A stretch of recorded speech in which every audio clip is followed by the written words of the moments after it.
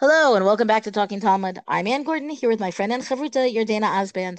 Our daf of the day, Masachet Shkalim, daf kaf aleph, page 21. Today is the day. Our siyum of Masachet Shkalim is this afternoon, this morning, depending on your time zone. We hope to see you there. We would like you to join us. Don't forget, we have a special guest speaker, Dr. Michal Osband. He is an archaeologist. He's also Yardena's brother, so we have good access. He's going to be speaking about Machatzita Shekel, as you might have guessed. And we, again, look forward always to seeing your lovely faces of our co-learners. And I should mention, I guess, really, right, the last daf is really tomorrow, right? This Kaf Aleph is not the last daf. Kaf Bet is the last daf 22, but Sunday is just the more convenient day. You understand this. We do this every single time so far. May they continue to fall out this way next to Sundays. Okay. That said, let's jump in. Our daf really rounds out Perek Shvi'i, the seventh Perek, and it begins Perek Shmini, the eighth Perek. And the eighth Perek, of course, is the last Perek. What I find interesting here is that the eighth Perek delves into topics of Tuma and Tara, right? Ritual purity and impurity, as we've discussed in other Masechtot, and we haven't really focused on it in Shkalim so far. And it feels to me like not to go so far as to say it's a prerequisite that there must be a discussion of Tuma and Tara, but it kind of feels a little bit like we're checking the box. On the other hand, it also really does line up with the topics and themes and ideas and issues that we have been discussing even in the seventh parak, meaning when we're talking about the status of something that is unknown and what can you assume about your populations and what the implications of that might be. So I'm going to start now on the beginning of, it's not the very top of the parak Shmini, the eighth parak, halacha aleph. Kol harukin, right? Rukin means those who spit. So this is quite graphic. A little bit entertaining, the idea that, how many times did I see, at least in my childhood, I don't think I've seen anything of late that says, no spitting. And I kind of feel like, but who's spitting? Well, in the Mishnah, the time of the Mishnah, apparently people were spitting. Kol harukin hanimtzaim b'Yerushalayim torin. All the spit, any spit that would be found, on the sidewalk, I don't know, anywhere, right? Anywhere in Jerusalem was considered tahor. It was considered ritually pure because impure people were not really found in Jerusalem. And non-Jews whose spit was considered impure were also not particularly found in Jerusalem. Chutz mishel shuka elyon divrei Rabbi Meir, except for the one exception was this upper marketplace where indeed there would be non-Jews there, I guess hawking their wares, doing business, and that's maybe where the ritually impure Jews were going to be, again, carrying on the regular day. But anything that is connected to the temple, people had to be pure, right? So the presumptions here, the assumptions that could be made about the population in Jerusalem is really, I believe, dramatically different from those connected to elsewhere. Of course, that's Rabbi Meir's opinion. Now we've got Rabbi Yossi's opinion. Rabbi Yossi Omer, B'shar kol yimot hashana, shebe'emtza tme'in, shebetzadin torin, and all the other days of the year, meaning not the holidays, not Pesach, not Shavuot, not Sukkot, then if you would find spit in the middle, the emtza, in the middle of the street, you consider it impure, tme'in. But if you found it shebetzadin on the sides, that would be where you can consider it pure. Meaning, I believe the presumption here is that anybody who is pure would be making sure to stick to the sides of the road so that they would not bump into anybody or anything that might be impure. And the people who are impure would make sure that they stuck to the middle so as not to bump into the people who are pure on the side. So really we have Tuma and Tara governing, daily conduct, daily walks for that matter, right? In a way that, it's really a very powerful day-to-day kind of thing, which we don't always think about. Okay, and then B'shat HaRegel, what about those holidays? Shebe'emtza Torin, shebetzadin tme'in, the opposite. Because once you're talking about the holidays and everybody's coming to Yerushalayim, to Jerusalem, to be pure and come and offer sacrifices and so on, then they're going to be pure and they're going to be also, I assume, take up a lot of space walking down the middle of the road, in which case then you end up with the tme'in, the people who are impure, sticking to the sides. Again, the idea being that nobody really wants to bump into each other and risk rendering the people who are pure impure. Okay, and then we have either way, the general rule is that the smaller percentage of the population ends up on the sides, and the larger percentage is walking down the middle of the road. Granted, this is in a time when there was not traffic in the way that there is today. There are no automobiles, any kind of transport by, I don't know what, horse, donkey, camel, I don't know, even a wagon is going to be a much slower pace to the extent that anybody who is walking down the middle of the road is not really at great risk of being trampled. The Mishnah goes on. So I feel like we've discussed this before, but this assumption that if you found kalim on the way to the mikvah, right, going down to the mikvah, where you go to dunk your vessels in the mikvah to make sure that they are, I guess, they're rendered pure, right? So if you find them on the way down, then they are considered, you can make the assumption that they are tameh.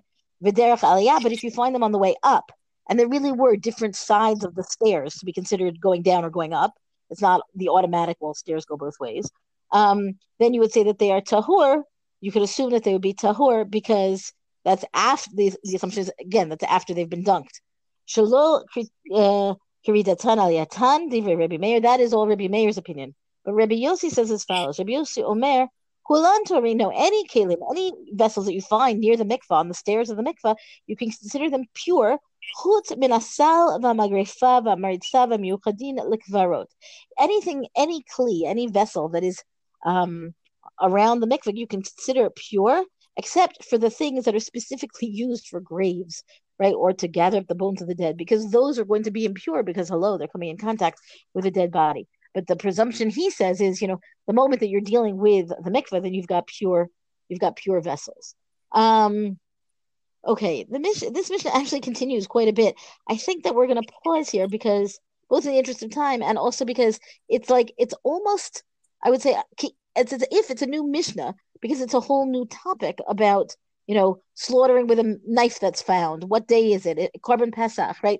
Now, this brings us back to Pesachim, which is always nice. We actually did talk about kind of this exact scenario in Pesachim. Yeah, so I'll pick up here with the second halacha, and there's a really interesting, again, it's continuing with Tumantara, but here it's really speaking specifically about the parochet.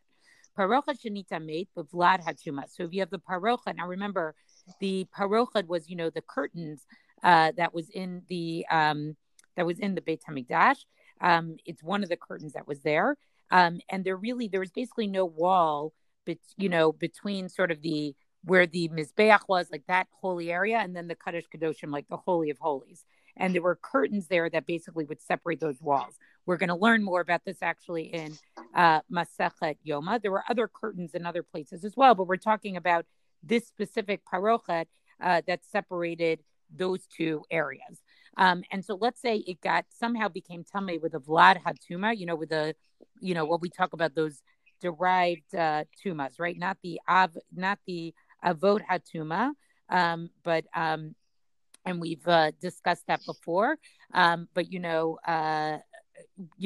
we would say something that touched one of the Avot Hatuma, and then it touches this, right? So makbilino tabifnim, you would actually immerse it in the mikvah that was actually in the temple courtyard itself.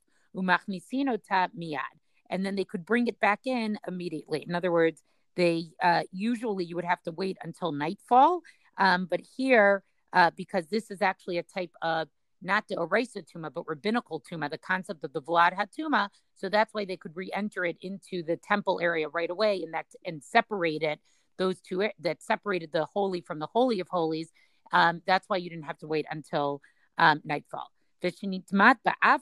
But if it becomes tummy with an avatuma, which is a biblical source of tuma, you would have to immerse it outside of the courtyard itself.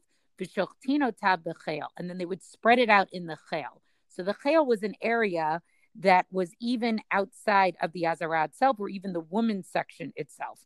And even somebody who was tummy with biblical tuma was allowed to be in that area. Because if it's biblical tuma, it actually requires that you need sundown to help happen before you could move it back in. Let's say it was a new parochet.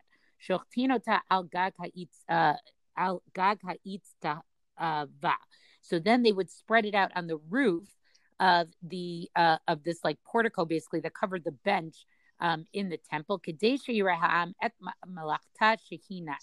so that everybody could see this handiwork and how beautiful it was. So I thought this was a beautiful piece of the Mishnah, because normally the parochet was really not seen by anybody. You had this beautiful embroidery, and the Gemara even discusses, and I'll talk about that in a little bit later, how beautiful the embroidery was. you know what? I guess I'll talk about it now, right? Like there's a lot of discussion in the Gemara piece. First of all, how many threads were there? And there's all different opinions. Was it 24? Was it 36? Is it 48? The fact that, and one thing to remember is that the threading itself was actually shatnez, right? It was a combination of 4 different types of materials, including wool and linen together, and, you know, and of different colors. And so I pictured it having sort of this like beautiful iridescent quality to it. And there's even a discussion, what was the picture on it? Was it a lion on one side, nothing on the other side? Was it lion and lion on both sides? Was it a lion on one side and an eagle on the other side? Again, all of these are things that are what's discussed in the Gemara itself. So when you had a new, yeah. The other thing, Yadina, the other thing I think that we always need to keep in mind is that because we're so used to colors in our clothing, in our everything, just as a given, right? But bright colors were not a given in people's lives then. So then if you see like, you know, beautiful purple and blue and scarlet and like it's just and gold, of course, it's a completely different kind of sight to behold because whoa, look at those colors. And took a lot of work. So when you had a new parochas, you know, when they would take it, they would, you know, tovel it before they would hang it. They would lay it out to dry in this way in this area that could be seen all throughout Yerushalayim. So everybody could, you know, see how beautiful it was. And some commentators say this also would sort of motivate people to continue to donate to it. And now the Mishnah is going to describe a little bit more about the parochet. Rabbi Shimon ben Gamliel, Mishun Rabbi Shimon ben Askat. So Rabbi Shimon ben Gamliel would say in the name of Rabbi Shimon, who was the son of the Skan Kohen Gadol, right? Parochet oviyat tefach. So it was as thick as a tefach. Al shivim u'shtayim nimim ne'ageret. And it was woven on 72 heddle shafts. I don't know much about weaving, but this apparently is, I think, to tell you how complicated of a piece, complex of a piece of work it was. Al kol nima b'nima esrim v'arba'a chutim. Each and every thread contained 24 strands. Again, the Gemara is going to quote some other brises that say maybe it was not 24, but 36 or 48. Arka arba'im ama. Its length was 40 amot. V'rachava esrim. Its width was 20. Umishmonim u'shtayim ribo hayta nesid. And it was made from basically spending 820 gold dinars, and they made, right, 2 each and every year. So it's interesting that they sort of were replaced all the time, right? I don't think we see that anything else is replaced as frequently. And the reason for that is, if you think about it, is that you have the mizbeach on one side, so the parochet actually would get blackened. It would get very dirty from all of the smoke. So that's why it would need to be replaced so frequently. And 300 kohanim would need to immerse it in the mikvah. So just to conclude with this, you know, again, I mentioned sort of what the general discussion is of the Gemara. I think it's interesting that the number of strands is subject to a machlokas, right? The Tanaitic literature is not that far away from when the Beit HaMikdash actually stood and the parocha was made, you know, just a couple hundred of years if. And it's interesting to see that even that Mesorah is a source of machlokas, that somehow what that was and how it was made was lost so quickly. But at the end here, there's just this interesting discussion where it says, that it took 300 Kohanim if they needed to take it to the mikvah. Rabbi Yitzchak bar Bizna b'shem Shmuel Guzma. So Rabbi Yitzchak bar Bizna says the name Shmuel, this is an exaggeration, right? Like, in other words, we're using the expression of 300 just to say that it's 300, but it's not really, it didn't really take 300 people. Because when you do read it, it seems like that's like a lot of effort, to have to take it to a mikvah. And then they're going to sort of, then they say, show another Mishnah, Taman Tinanin. We learned in another Mishnah, and this is talking about how many ashes were on top of the Mizbeach. Pamaim haya aleha kishlosh me'ot kor.